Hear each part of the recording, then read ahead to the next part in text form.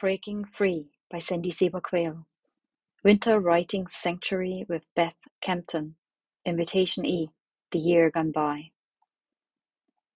Breaking free.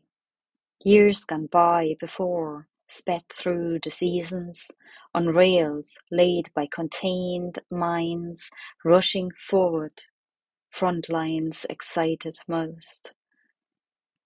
Who wouldn't want to be first? She rushed too, when Jens sprang into life, filling the void that has taken charge, her offspring, too immature to walk, falls, hurts, tries, and fails again. Summer failed too.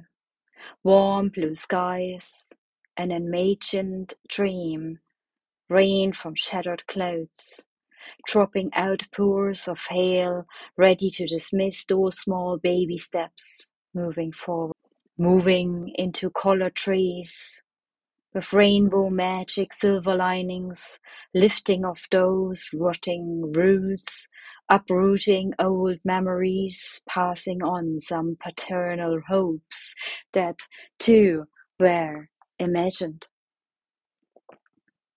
Autumn delivered falling glory, leaves turned to dust, just as bones to ashes, buried in yards of her father's found peace, brought her some too. Finally, she let the branches turn empty. Her baby, not yet seen much of the world, keeps growing. Words of mouth travel far across the globe.